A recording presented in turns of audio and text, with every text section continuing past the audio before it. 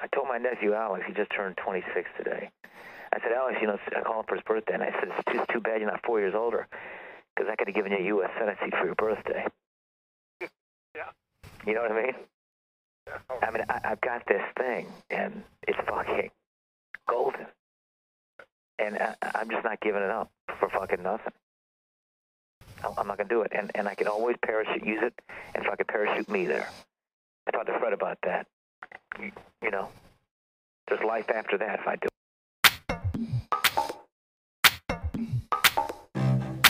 It's like people only do things because they get paid. And that's just really sad.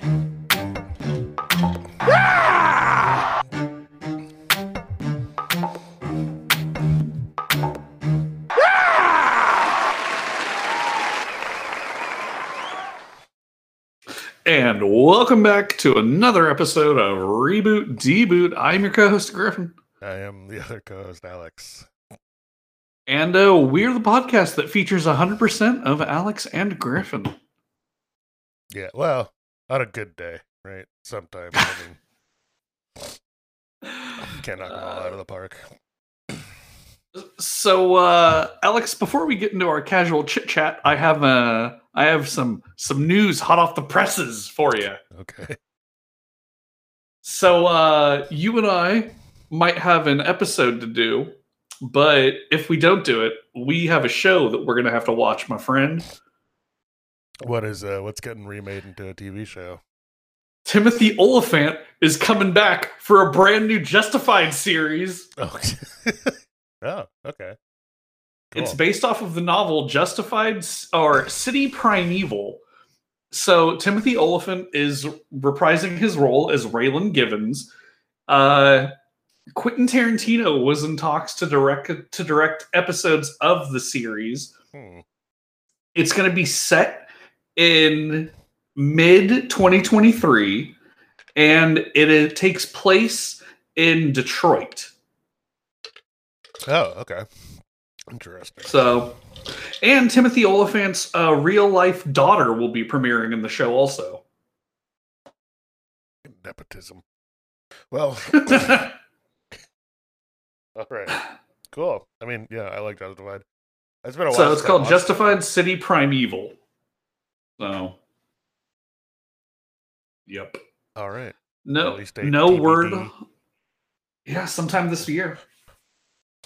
No word on Walter Goggins reprising his role, sadly. Walton O-N. Walty? Walt. Wally? Walt? I know it's not Walter. W? Is my point. Walter? Wally? Wall? Literally W? not Walter. It's Walton. Yeah. Yeah, Goggins? Yeah. The Waltons? You watch, like that old show? You check out Mayfair Witches yet? I haven't checked out Mayfair This week. This week I'm going to check out Mayfair Witches. 4 episodes. They're like an hour long each. I like it so far, knowing nothing about the story, the books, character. But Alexandra Daddario is really good. Cool. Hell yeah. Rowan. Mm-hmm. Oh, she is Rowan Mayfair. Okay. Oh, that's a good cast. That's a good casting right there. Yeah. Yeah, she's great. That's cool. And then there's some fun other characters, like the the woman that plays Dwight's babysitter in The Office. You know what I'm talking about? Like, she's in some Mike Judge stuff too. Vaguely. Okay. Yeah, you'll recognize her when you see her. She's like in Malcolm in the Middle and some other things. Who's she playing? One of Rowan's aunts. Okay. Then they got as not a Mayfair, like as not a reader of Anne Rice, how well, like, you're enjoying it, you're having a good time with knowing nothing of the backstory or nothing of the characters or anything? Yeah, so far it's still very much like 3 episodes in, for me knowing nothing, it's still very much in the, ooh, this is all kind of strange. What's going on here? Stuff. Like, not sure what's up with Lesher, but, he's around. Right, the family of course. seems fun, but like you don't know anyone's motives. That court guy seems like an asshole. Sure. The actor who got to play him, I really like. He had a cool role in Veronica Mars too. I don't know, so I'll keep watching it. I'm definitely more intrigued by it than I was by Interview with a Vampire, like the new one there. I've only seen the trailer for Mayfair Witch. And honestly, I'm already more intrigued with it with Interview. Only because I'm so much more familiar with Interview. This one has more of like it's got like a darker sort of like, not fairy tale. It's got like a darker aesthetic overall to it. Like more of like an American Horror Story vibe, but not in a bad way, because I know that isn't necessarily a good thing for you. Well, but like like creepy opening title sequence a la Hannibal or something like that. No, I don't like. I've read the Mayfair Witches. I've read their exploits. I'm versed. Yeah. Well, so I have it. I'm just, the aesthetics of the show are cool. Like it's you get to cool. See some blood vessels rupture and stuff in fun ways. I'm happy to hear that it's written in such a way that you don't need to read the books to like,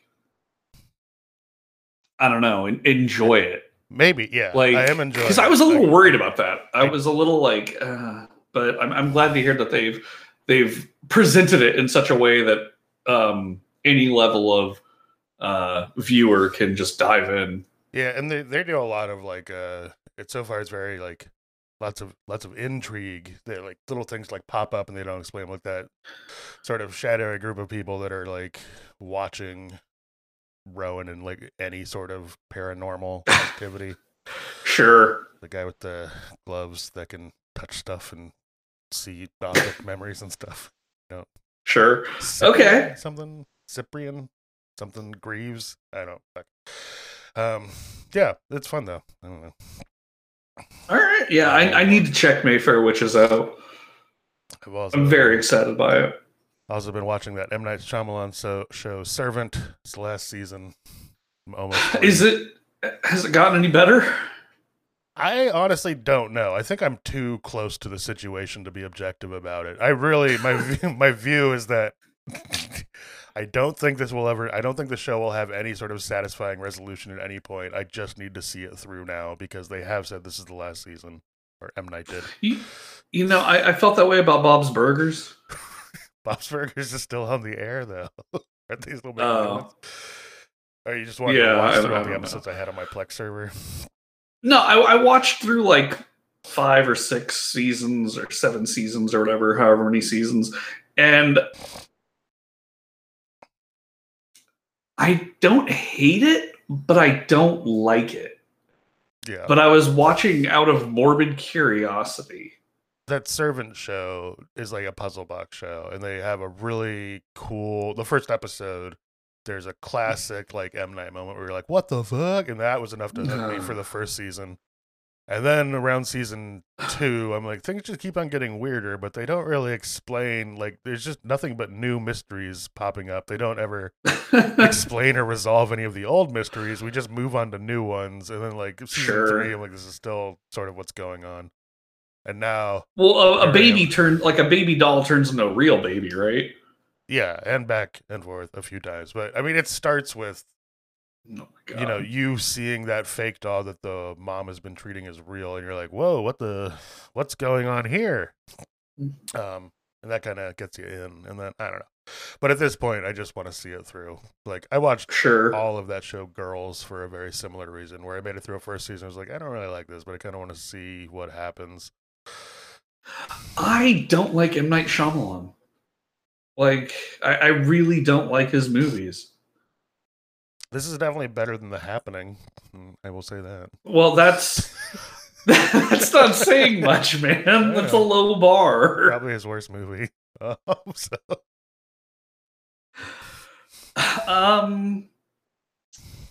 So I've been playing that game for Spoken. Oh. Not getting great reviews.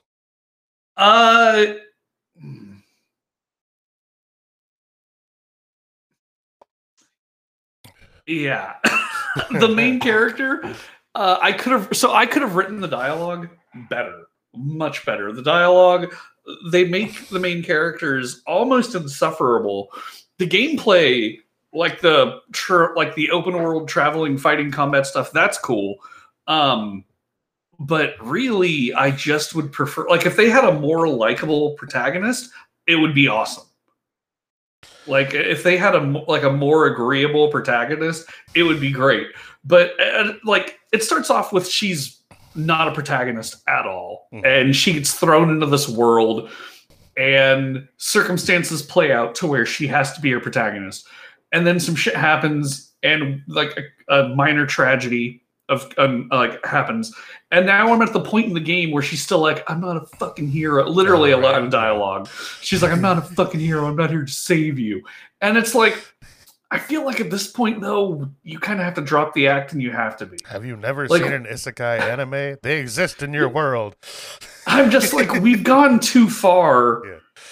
Like, too many things have happened, and you have been, like, too much is, yeah, you have to be a hero at this point. Like, you can be reluctant and then after give it up if you really want, but, like, at this point right now, where I'm at in the game, God, you got to be agreeable. I want to give it a try. I'm just going to wait until it goes on sale or something. Usually that happens pretty quick with games that get, like, terrible fucking reviews out of the gate. So, we'll see. I got it on sale, luckily, so I did not pay that full price tag. But, did you get, let me tell you, man. A gear or something for it? It's only been out for, like, 2 days. No, I got it I pre-ordered it, but I pre-ordered it during the winter sale. Oh, okay. That's weird. And there was a special Steam discount thing on it for the winter sale, and I was like, it was a developer, like a Square Enix developer, like discount thing on Steam or whatever during the winter sale. Right. So I picked it up for not full price. Right on. Cool. Yeah. Like very nice. And Watch Dogs Legion finally hit Steam, and it's on sale right now for $12. Yeah, those Ubisoft games, man. Like $120 for a year, and then they go on sale for $5. Yep. So, but this is not a video game podcast. Alex, why don't you tell our audience, our hearers, what we're going to be discussing today? Yeah, we watched. I guess I don't know if anyone would have been able to pick this up from that front quote. That was Rod Blagojevich, governor of Illinois, trying to sell a Senate seat, because we watched Chicago, the 1927 silent movie, and then the 2003 musical, but set in 1920 Chicago, both of them. So. Yeah, it was. And true crime stories, which I didn't know. That's interesting. Oh, did you do a little bit of did a little bit background on this? 1920 Chicago. Sounds wild. Sounds wild. Lots of chicks shooting their boyfriends and husbands. So what's your experience with Chicago, Alex? Absolutely none, other than being aware that the 2003 movie came out, I guess.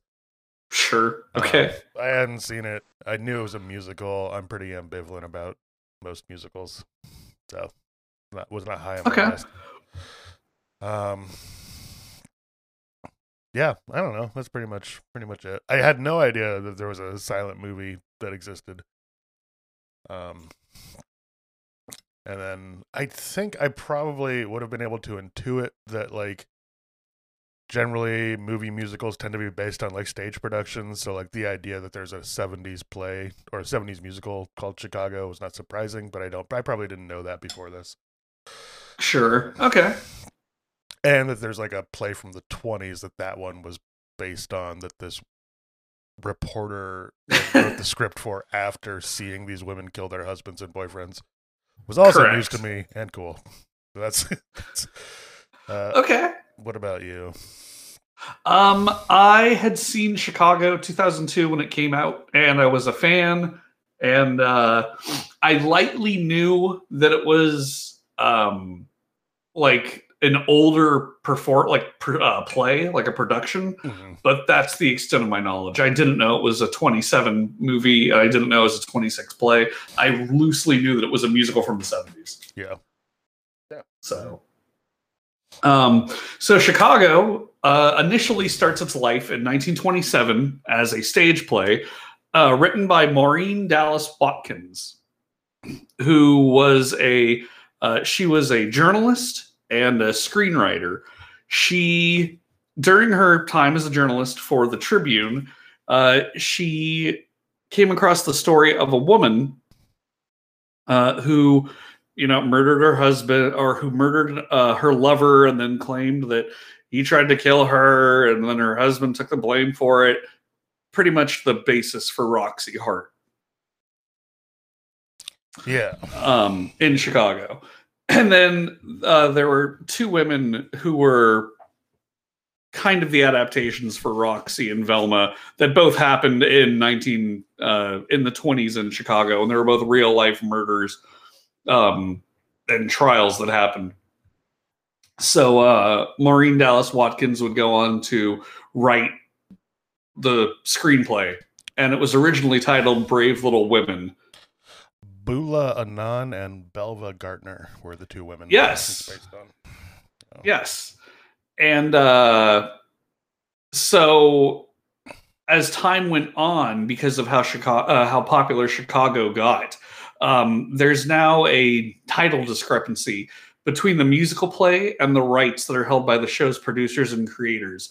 So there is Chicago, the play, and then there is something called Play Ball that is also Chicago, the play, and they are two different entities with similar plots. Okay. So, but for our benefit, we will be honing in on the 1927 silent film, Cecil B. DeMille film, Chicago. Yeah. So, have you watched a silent movie before this? Yeah, tons. A full-length tons. one? Or Yeah. I was surprised by how long this is. I was expecting it to be like 20 minutes or something. I was kind of wondering like how much gas. I don't know, because it seems kind of gimmicky. Like, I was also surprised by how much dialogue there appears to be happening on screen versus how few fucking subtitle cards there are. Okay, They would talk for like 10 minutes at a time, and then they would flash up a single sentence. So, Chicago came out on December 27th, 1927. The budget was $303,000. The box office take was $480,000. That's insane money at the time, right? Like in the 20s? This is like what Cecil B. DeMille is sort of is. He's like Howard Hughes. Yeah, Cecil B. DeMille. For those who don't know the name, he is iconic, or he was iconic Hollywood director, abusive asshole director. Like he is gold standard for like iconic Hollywood, and he made over 70 pictures between the years of 1914 and 1958, both silent and sound and talkies. He worked with every great actor and actress. Most of the classic award-winning films he had a hand in, either directing or producing. Just iconic, classic Hollywood. He died in 1959 at the age of 77. He was born in 1881. Cecil B. DeMille was one of like the Mount Rushmore faces of Hollywood, if there was one. Jesus was ready for his close-up. I had to call him. Yeah. So yeah, when this movie comes out, it is stupid money in 1927. Like, this is also $300,000 to make. This movie is coming out 3 years after the events it's based on took place. This seems like a crazy turnaround to me. It's impressive. Yeah, it's to have it all go out flawlessly and then be that big and successful. It's not even that, right? It's like the stuff happened in 1924. Then there's a full play written and produced by 1926, and then there's this movie by 1927. Right. So was this your first silent film? Other than seeing like clips of I was gonna say Benny Hill. That's not who I'm thinking of. Who's the guy that like stands while the house falls around him? That guy. Buster Keaton. Buster Keaton, not Benny Hill. Yeah. Other than seeing like some of those clips, this is the first one. Or like, I mean, I've seen that picture of the jockey or whatever. The first motion picture. Sure. It's like 10 seconds long. But no, I never watched a silent film before, and I started watching this one, and I'm like making notes to myself. I'm like, maybe you had to have an 8mm camera running in the background or something, because I feel like I'm going fucking insane watching this play out in total silence. And then I found a version with like a sort of a ragtime jazz soundtrack to Yes. it. And then I was like, this makes way more sense. Okay. Yes. Okay. So it's interesting you said that because I've seen a bunch of silent films. I went through a Buster Keaton phase. I went through like all the old monster movies, and I did some old film noir stuff. So I've seen a decent amount of silent films. And when you were like, before you were like, this is silent. I was like, texting you about it. Yeah. And then you're like, oh, I found one with ragtime. I'm like, oh yeah, that makes sense. Yeah. But I didn't realize you were watching it and like watching a silent movie. I pulled up the Wikipedia one, which has no soundtrack. It's just the film stock or whatever. So I'm sitting there totally silent, just listening to my ears ring as this guy like overacts and points at stuff. I was like, I'm going crazy. I thought about putting on Pink Floyd or something, like just to distract myself while I watch. Yeah, that's that would make I would not. Yeah, that's probably a step in the right direction for insanity. I was watching silent. Why did this catch on at all? This is terrible. So you found a proper version with a soundtrack. Yeah, I basically just like Googled Chicago 1927, like high quality, and the first YouTube hit is one with like it's basically just like sort of a jazz / orchestral like backing track, and then there's points where it syncs up sort of like when she turns on the player piano, then it switches to a piano track, or like when they hit the bells. There's a few times where like they close up on bells and they hit them, and like then you'll hear the bells ring in the soundtrack. I assume something similar would have been happening with the live band playing along with the movie, which is also a thing I learned, that silent movies were never actually silent. They were almost always accompanied by some form of live music, which is cool. Yes. I didn't know that before. Yeah, I've never seen a totally silent film, and now I'm kind of curious. I do not recommend it. I made it like a minute in before I was like, this is too much. Also, so I need background music all the time. Like I shower with podcasts on, basically, unless I'm about to, I don't know, unless I'm just waking up. That's like the only time I don't have sound happening. So it was like really unsettling. I could not. So this was your first silent film, and it was a Phyllis Haver movie. She's the woman who plays actress who plays Roxy. She classic, iconic Hollywood silver screen actress of the time. Started her career in 1917, and her last film was 1930. But she did, let's see, roughly, I want to say 35 films in that time period. This is back in the studio system where they're basically just like sweatshops stamping out these fucking things. Yeah. Right. A few of the movies have been lost to time, so they're considered lost films. They were lost in fires or earthquakes, or the film wasn't properly sealed or taken care of, so it degraded over time. So Phyllis Haver, Cecil B. DeMille, Victor Varconi is in it, who's also another famous actor of the time. What did you think? Like, were you familiar with the plot of Chicago, or did you have any knowledge about what it was before you got into it? Or I didn't know anything about it other than it like kind of focused on, so not Broadway, but like the Chicago equivalent of that. Like I was sort of vaguely aware it was like about showbiz somehow. I didn't know, basically I knew nothing about the plot, basically, it turns out. Like I was not expecting someone to get murked in the first like 15 minutes.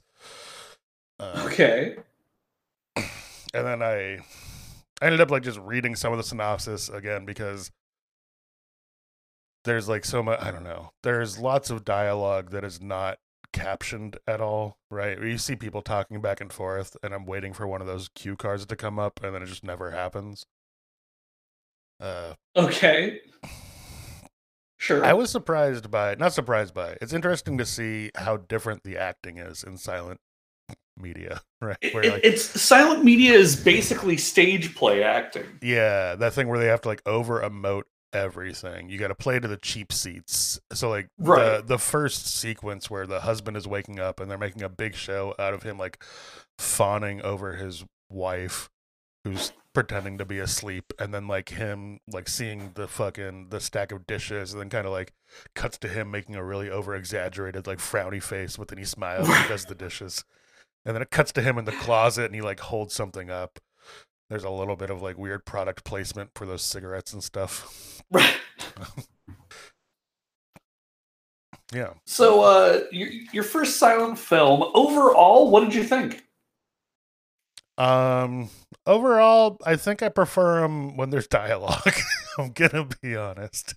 Okay. It wasn't terrible, but I feel like being able to hear the actors say things and have soundtracks is a pretty big boon to that was a good choice on the movie industry's part, adding that stuff in. Okay. As far as the movie goes, did you like it? Yeah, I thought it was all right. I don't know. I think I liked the more recent one a little more, but there's like, other than sort of basic story elements, they don't have a lot in common. Yeah, I mean, yeah. So, yeah, it's same story, but they definitely flush it out more. They make in Roxy's 2002 is way more of a I'm gonna borrow a modern word, way more of a simp in that original one. He's yeah, like such a fucking Amos. schmuck. Yeah. Yeah. It's it's Chicago. Watching the movie, because I'd already seen 2002 a few times, so I knew what it was getting into. But watching this, I don't know, it just felt like there's something about old iconic Hollywood movies that you watch and it's like, man, they're classy. Like at some level, this is just like a classy looking environment story. Like it's very I don't know. It's like you're watching a period piece, but it's not a period piece because that's just what people looked like when they made the movie. Right. I don't know.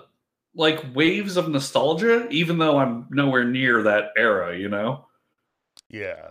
No one needs to look at that painting in your attic. No. Yeah, we don't talk about that, Alex. Yeah, no, I enjoyed it. I thought the original was cool. I'm surprised you're shocked at how long it was. Like it was a movie. It's movie length. Honestly, like I said, I have no experience with silent films. Part of the initial shock was like it was me being 2 minutes in, still on full silent mode, and then looking at the runtime and be like, holy shit, I'm gonna go crazy.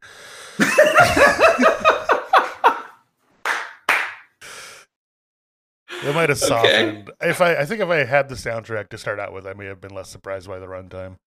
But it was just initial shock. I was like, how did anyone do this? Is there an intermission where I can go and like make noise for myself? What ending did you see with Chicago? I don't. Were there multiple endings? Did they like? There is. What are the different endings?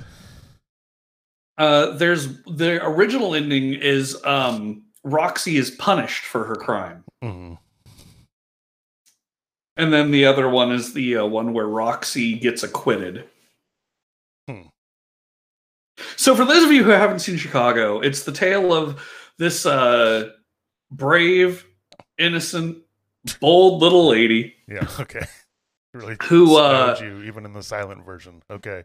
She is with her adoring, hardworking husband. He sells cigarettes and tobacco and cigars. And one night, a horrible, evil, lustful burglar breaks into the apartment, and Roxy has no choice but to defend herself. They both reach for this gun that is out on a bureau. And Roxy is quicker. But he is stronger, but Roxy is able to get the gun. And out of fear and terror, she fires twice and kills this evil intruder. conversely, Roxy is cheating on her adoring idiot husband with this skeevy couch salesman. And he wants to cut her off, like, tired of paying for her lifestyle, and she doesn't like that, so she murders him. In the 27 one. In the 2003 one, fucking McNulty from The Wire is the boyfriend, and he lied about introducing her to, like, a talent agent, basically, and then she shoots him. Yeah, and then from there, it's the trial of, like, a fucking shady criminal defense lawyer is defending Roxy and, like, turns it into a media circus and gets her acquitted. Amid this larger phenomenon of, like, good-looking young women killing their lovers all over Chicago, like, that Murderous Row thing was real. There was... Right. Yeah, so there's this weird phenomenon in 1920 Chicago. It was during Prohibition. Al Capone runs the entire city. Like, people are being shot in the street randomly. Apparently it was so violent there, like, reporters would shoot at each other to try and get stories first. They're like real fucking lawless stuff going on. Right. Chicago in the 20s was what? Like, any story you've heard about Chicago in the 20s, like, it's the place where Republicans think it under-exaggerated. is today. It actually was in the 20s. Right. Right. Yeah, so amidst all that, there's also this rash of women killing their, like, lovers or husbands or boyfriends or whatever, and then getting lots of press coverage about it and having juries just be, like, enamored with them, and these all-male juries are acquitting these, like, young, good-looking women. Murderers. Yeah, murderers. These young, hot murderers. And they're, like, and they're also, like, the murderers are becoming, like, it's, like, kind of this weird, like shortcut to fame, at least to a little bit of it, like 15 minutes of fame in this era is interesting. Yeah.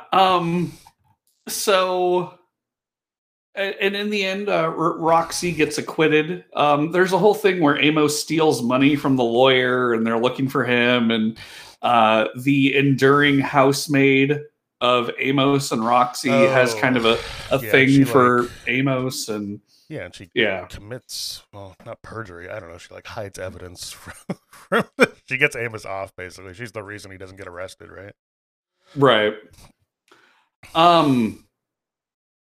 So there is, like, a deeper subject to be had with this movie, but it doesn't come in until the 2002 film when they are able to flesh things out more. When characters can speak in more than one sentence every 15 minutes. How do you feel about rooting for bad guys? Or, like, seeing the clearly bad go unpunished? Oh, well, that assumes that I was like, I mean, because with Chicago 2002, and even with Chicago in general, you're watching a woman who she killed this guy in cold blood. It's a shady lawyer who gets her acquitted, and then she really just gets out punishment free, like scot-free, no problem, no lesson learned, no moral gain, like morally bankrupt. Go on to, like, have their own show, her and not Velma, but her. Yeah. So how do you feel about, like, watching the guilty go unpunished? Yeah, I mean, I wasn't rooting for him in the context of this movie. I thought it was, like, it comes off as, like, dark comedy to me almost, like how.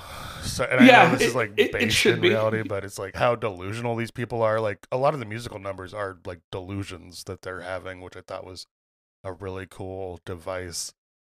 Sure. Where it's like the way they express in musical fashion. It's the way they express their inner monologues through, like, big ballads and dance numbers. It's got some interesting stuff to say about fame and what it does to people, or what people will do to get it. Sure.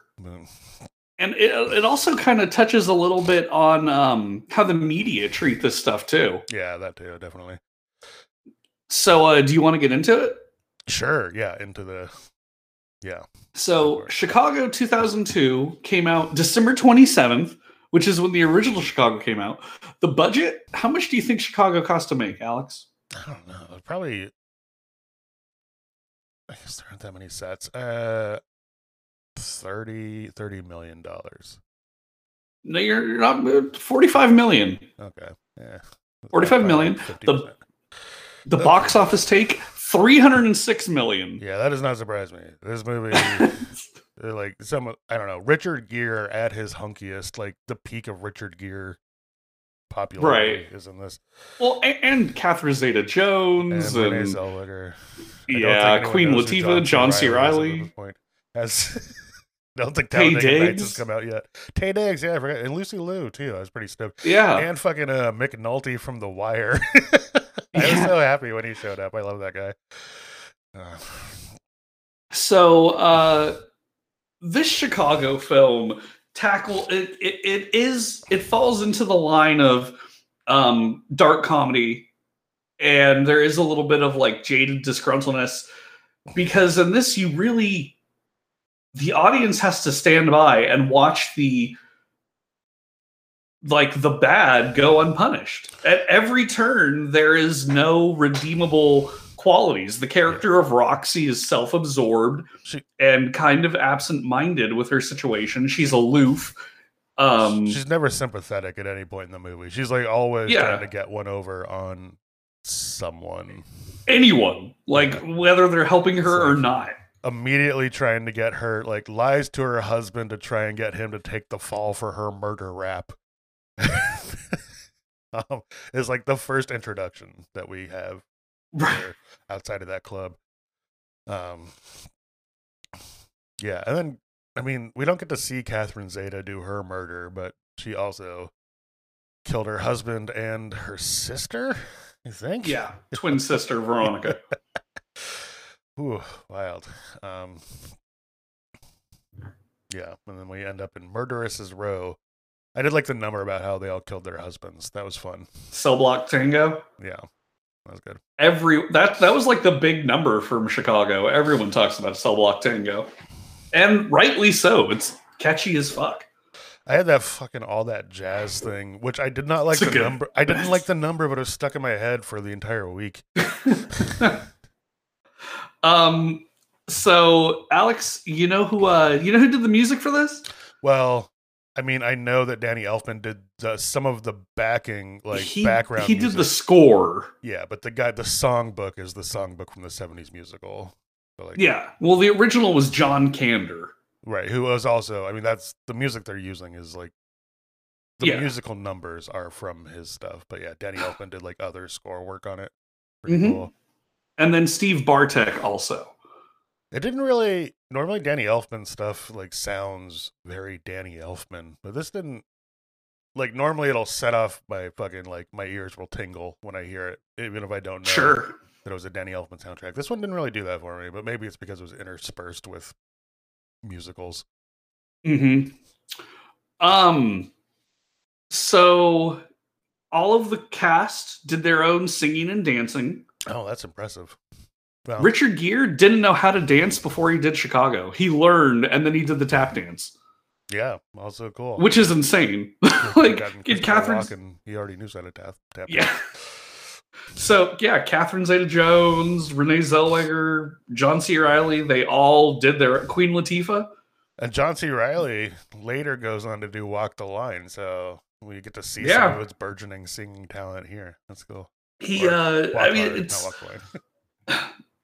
It's cool, to have the actors and actresses go and be like, you know what, we have, they're not just hair and teeth, which is what typically is called talent, on-screen talent, bring the hair and teeth in.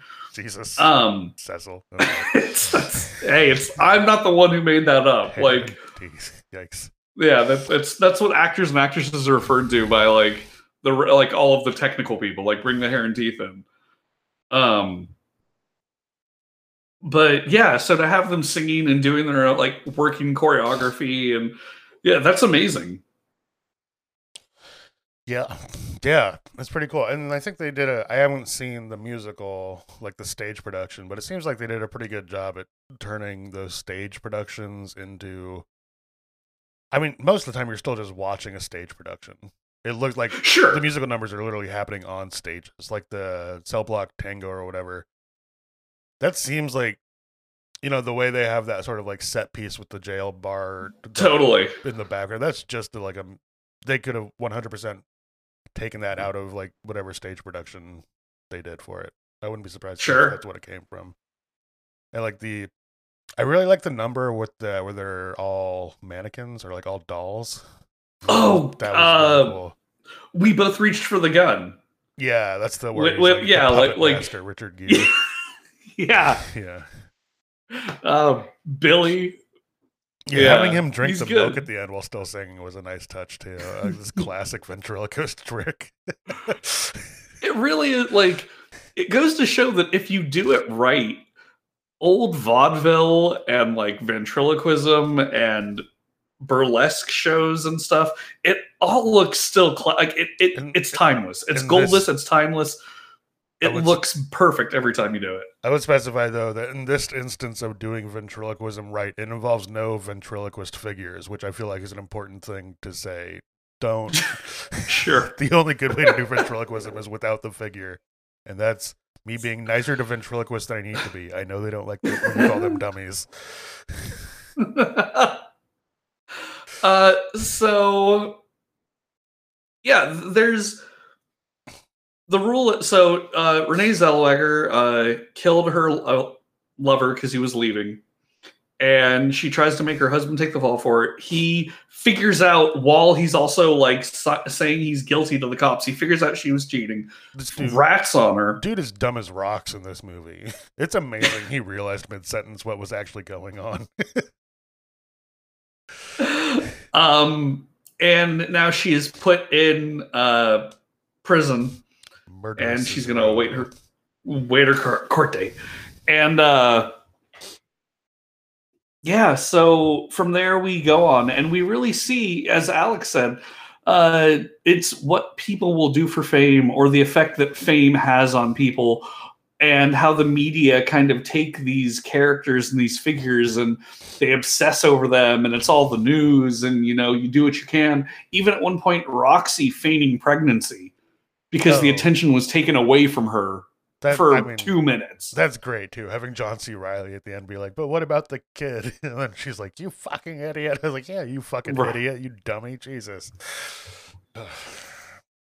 Yeah, those little turns where you see Roxy like trying to get one over and then actually doing it. I'm like, all right, props. I mean, but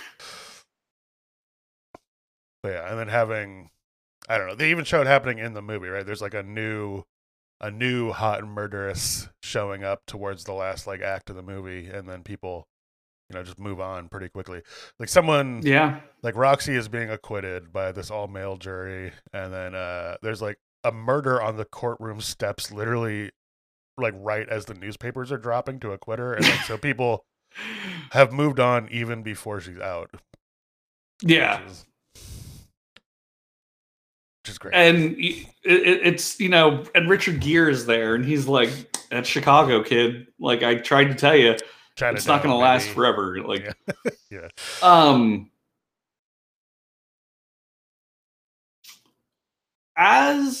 So there is no, like, Amos, everyone ends up worse off, with the exception of Roxy, Velma, and Richard Gere. They are morally bankrupt people.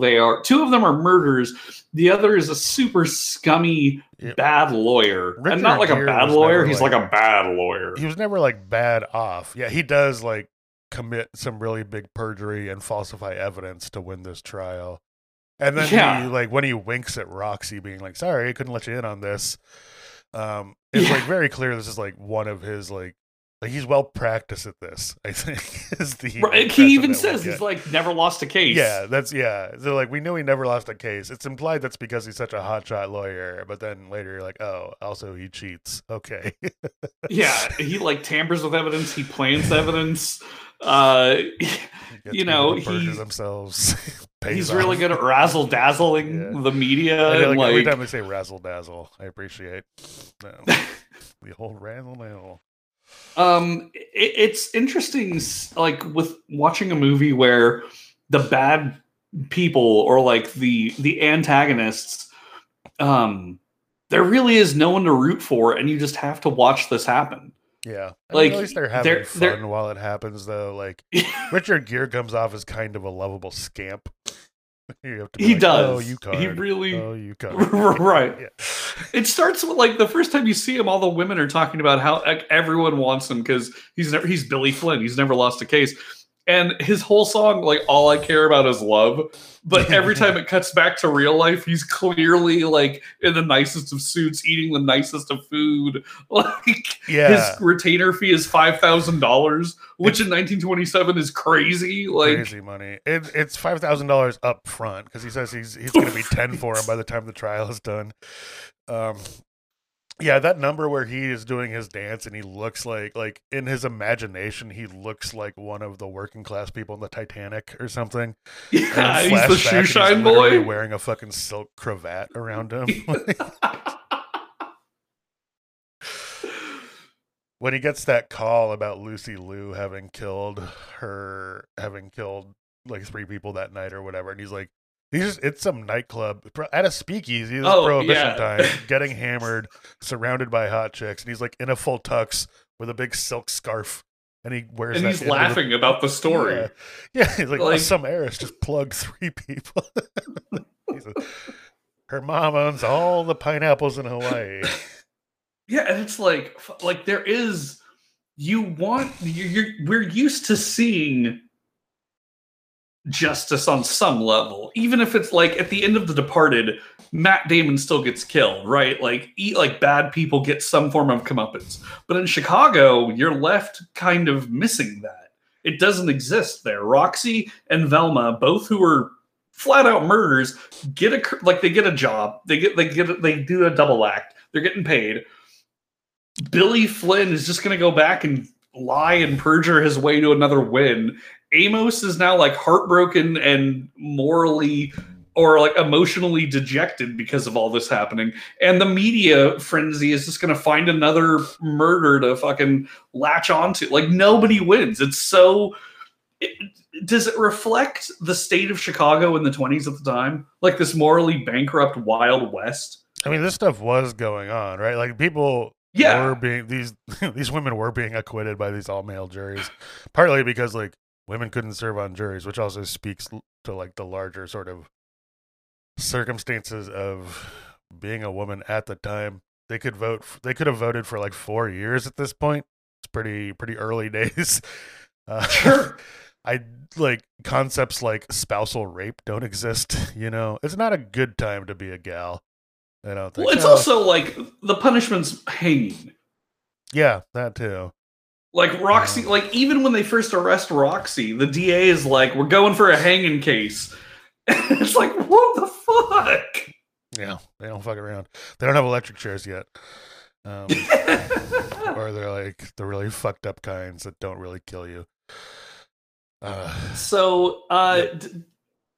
Does it reflect the environment of Chicago, like in that time period?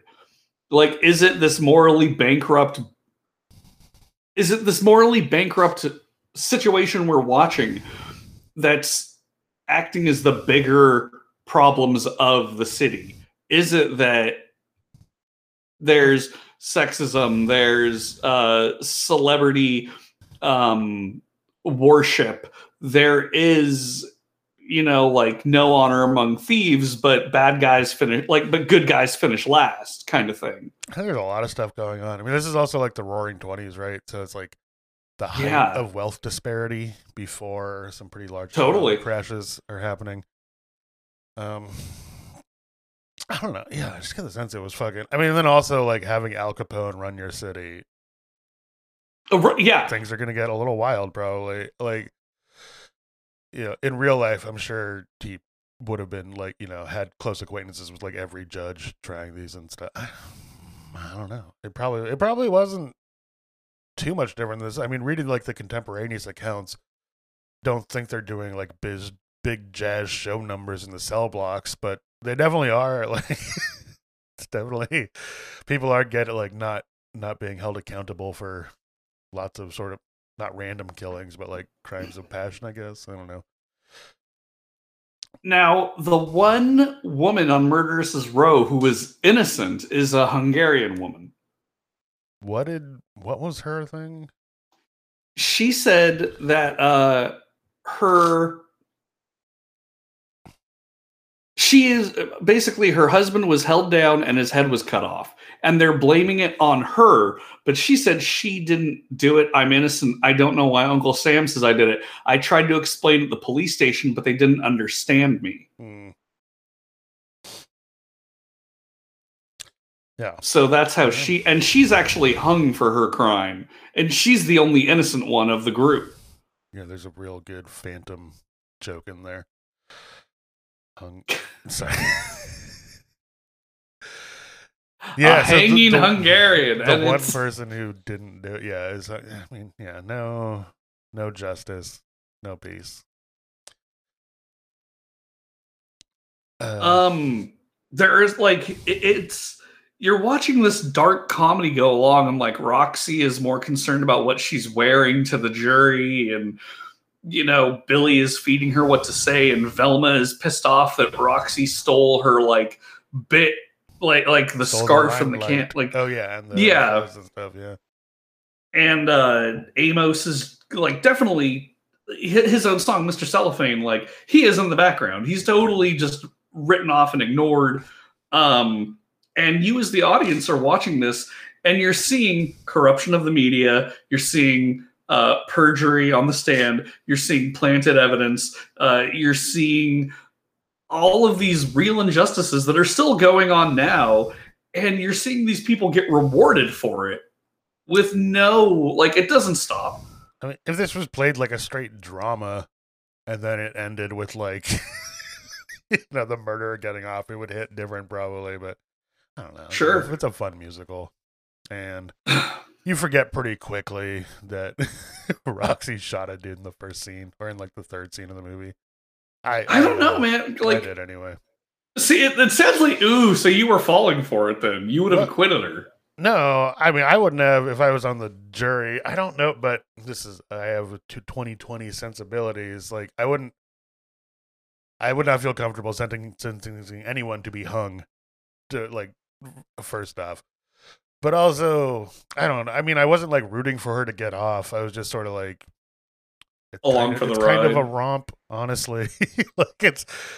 The movie isn't really serious at any point, or it's not like it never gets like dour, Like even it's hard to be serious when they keep breaking into musical numbers. Exactly. Like even when like things are going really poorly for Roxy, she's like so dislikable that even that is like kind of a fun moment, right? Right.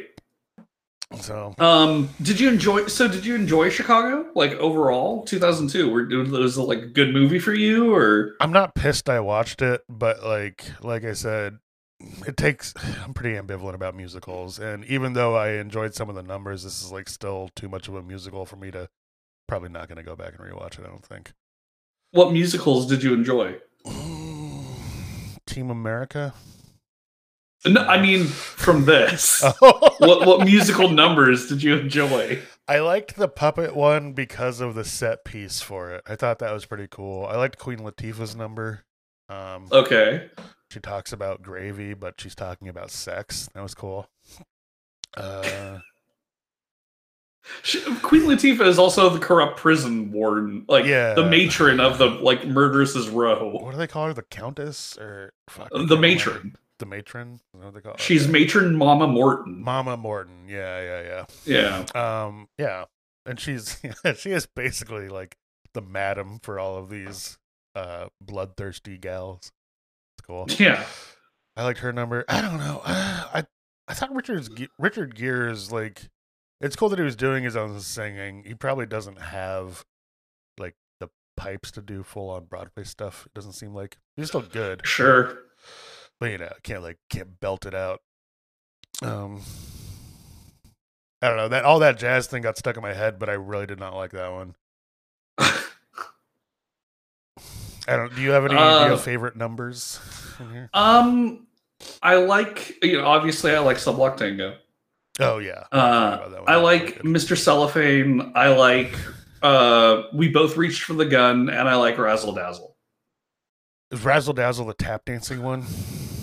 It's before the tap dancing one. It's when Billy is trying to calm Roxy down. He's like, it's all a circus, a 3-ring circus. And then it's him like going through the motions of like, you know, like, as long as you can keep fooling them and as long as you can keep throwing different spaghetti at the wall, they'll never notice that you're just a fucking fake. Right. Okay. Yeah, it was, I don't know. I still enjoy Chicago. Like, still enjoy it, still watch it for fun. I think this is my 4th or 5th time seeing it since it came out. Yeah, the whole cast is really good and fun to watch. And there's some cool, like, character actors in there. Like Christine Brzezinski is the reporter woman. Yeah, and I yeah, like she whenever is. she pops up in something. I like it a lot. So before Richard Gere was cast, they were talking about having Michael Jackson be that role. Holy shit. Okay. I know, but do you know who objected to that and initially and was the reason why it didn't happen? Taye Diggs. Harvey Weinstein. Oh god, I was gonna say that as a joke. Worst person you know is unfortunately right about this thing. Yeah, he felt that if Michael Jackson were to be cast in it, he would be given more attention than the rest of the cast. I mean, John Travolta was then offered the role, but he turned it down. That would have been weird. That would have been weird. I mean, if you have Michael Jackson in this movie, like he's just gonna blow the fucking doors off of everyone else. And this might sound weird. I don't know if he's gonna play the sort of like straight, handsome leading man that Richard Gere is. You know, I also don't know if he's gonna play like. First off, singing and dancing, Michael Jackson would have been leagues above. Is he gonna be like in the 20s in his red jacket with the glove and stuff, like with the curl? I don't know if he's gonna be the lovable rapscallion that Richard Gere played. You know, I can't see Michael Jackson being a bad guy like that. I gotta look up when Michael Jackson dangled that kid off a balcony. It was his own kid. I know it was his kid, but I just that was in 2002. I don't know that you should be putting that person in the lead. I don't know that. Then again, Harvey Weinstein produced this, so I mean, yeah, unfortunate, but like at the point where they're talking about maybe casting Michael Jackson in this is like the height of some of his like. I don't know. Conflict is the wrong word, but this is when he is like wearing that mask all the time, and he's getting more and more plastic surgery. And right. He's got like his kids are wearing those weird shawls wherever they go. Now, I can tell you, Chicago was nominated for a fuck ton of awards, and it also won a fuck ton of awards. I'm not going to go through the list because there's tons, but some of the main ones that it took home: Academy Awards, Best Picture, Best Supporting Actress, Best Art Direction, Best Costume Design, Best Film Editing, Best Sound, and then from there on, the Amanda Awards, the American Choreography Awards, the Cinema Editors Award, the Art Guild Institute, the just 100, so many different film awards Chicago was nominated for, and so many more that Chicago won. Yeah, I mean this is a movie about show business.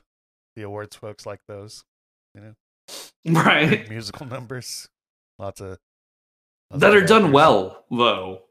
Yeah, I mean, yeah, it's not like this is not Repo. Right, you know. So when it comes to Chicago, it was jarring to see 1927 black and white silent film to full spectrum of color and then musical on top of that. I know that it was based off the play, but from us to go to really it's full circle because it started as a stage play and it's ending as a play, right? It's not even ending. I mean, Chicago is still running as a musical on stages. So. Right. But the interesting thing of like a silent movie exists and then a musical version of the movie also exists. That is you have two nice little symmetry kind of thing or something. I don't know. Yeah, to go from silent movie to the most sounded movie. Right. And like full spectrum of color, and it almost looks like Baz Luhrmann with the Moulin Rouge type of like exaggerated colors, and Yeah, there's that scene where I think it's Renee Zellweger has like it's one of them, maybe it's Catherine Zeta, that big wall of all the lights behind them that's like going off while they're doing their stage number. Yeah, that's both of them when they have the machine guns and they like Tommy gun their name into the wall. Oh yeah, that's right at the end there. Yeah, it was I don't know, I really enjoyed it. Again, I think it's great seeing Catherine Zeta-Jones in that role as Velma. Renee Zellweger, I think, was amazing as Roxy. I think that was just perfect casting. She nailed that attitude and that character so well. John C. Reilly plays a schmuck really well. Really well. Like, it's weird seeing... Like, I want to see John C. Reilly in more serious roles. Is he in We Need to Talk About Kevin? Is that him? I'm unsure, actually. There's a movie where he plays a stepdad, and I think maybe it's We Need to Talk About Kevin.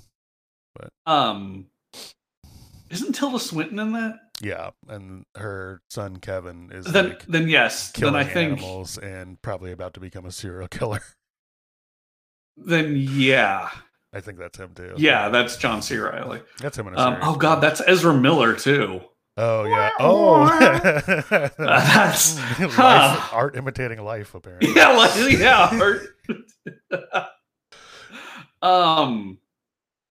So when it comes to Chicago, Alex, for this practical for this, are you going to reboot or are you going to deboot?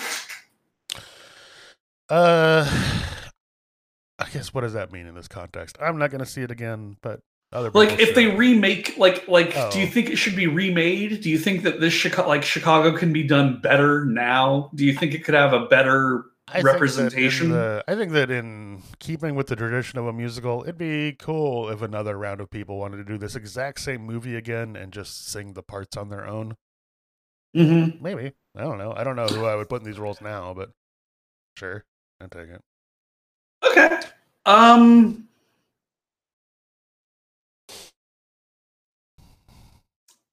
gonna deboot it and just keep it as a Broadway thing because I don't know if I can't think of another director who can make it look as cool. I can think of actors and actresses who I'd like to see, but I can't think of anyone production or directing wise who could capture that vibe correctly. Yeah, I'm down with that. I mean, maybe this could be like a thing that, sometimes actors will go and do a little stint on Broadway or somewhere.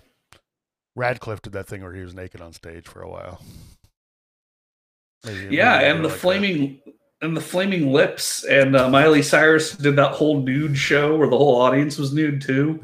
Oh, yep. Maybe they could do like Hairspray. Maybe they could do that with Chicago. I don't know. Sure.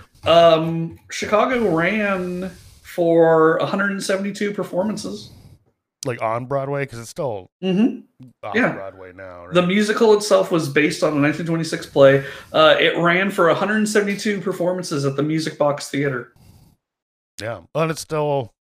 I mean, I just Googled Chicago musical, and then it's like, here are some local listings for, like, it's in Portland. Yeah. So. And then, like, local, troops and stuff. So still can't find anyone doing Silence, though, which is a real bummer. So, I know. I want to... One day. I guess this is kind of the second musical we've talked about, technically, because... What's the first? Well, Silence, when we're doing Silence of the Lambs. Well, we didn't watch Silence. I know, I tried, but just the fact that it existed, Sure. Yeah. Well, do you have any final words for our audience, our hearers? I'm just I got a really cool clip from Chicago, and then let's hear it.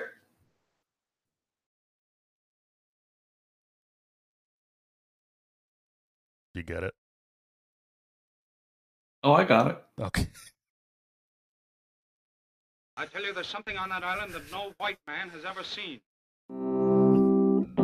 Well, we better get going. I wonder, will we ever see each other again? Who knows? God willing, we'll all meet again in Spaceballs 2 to search for more money.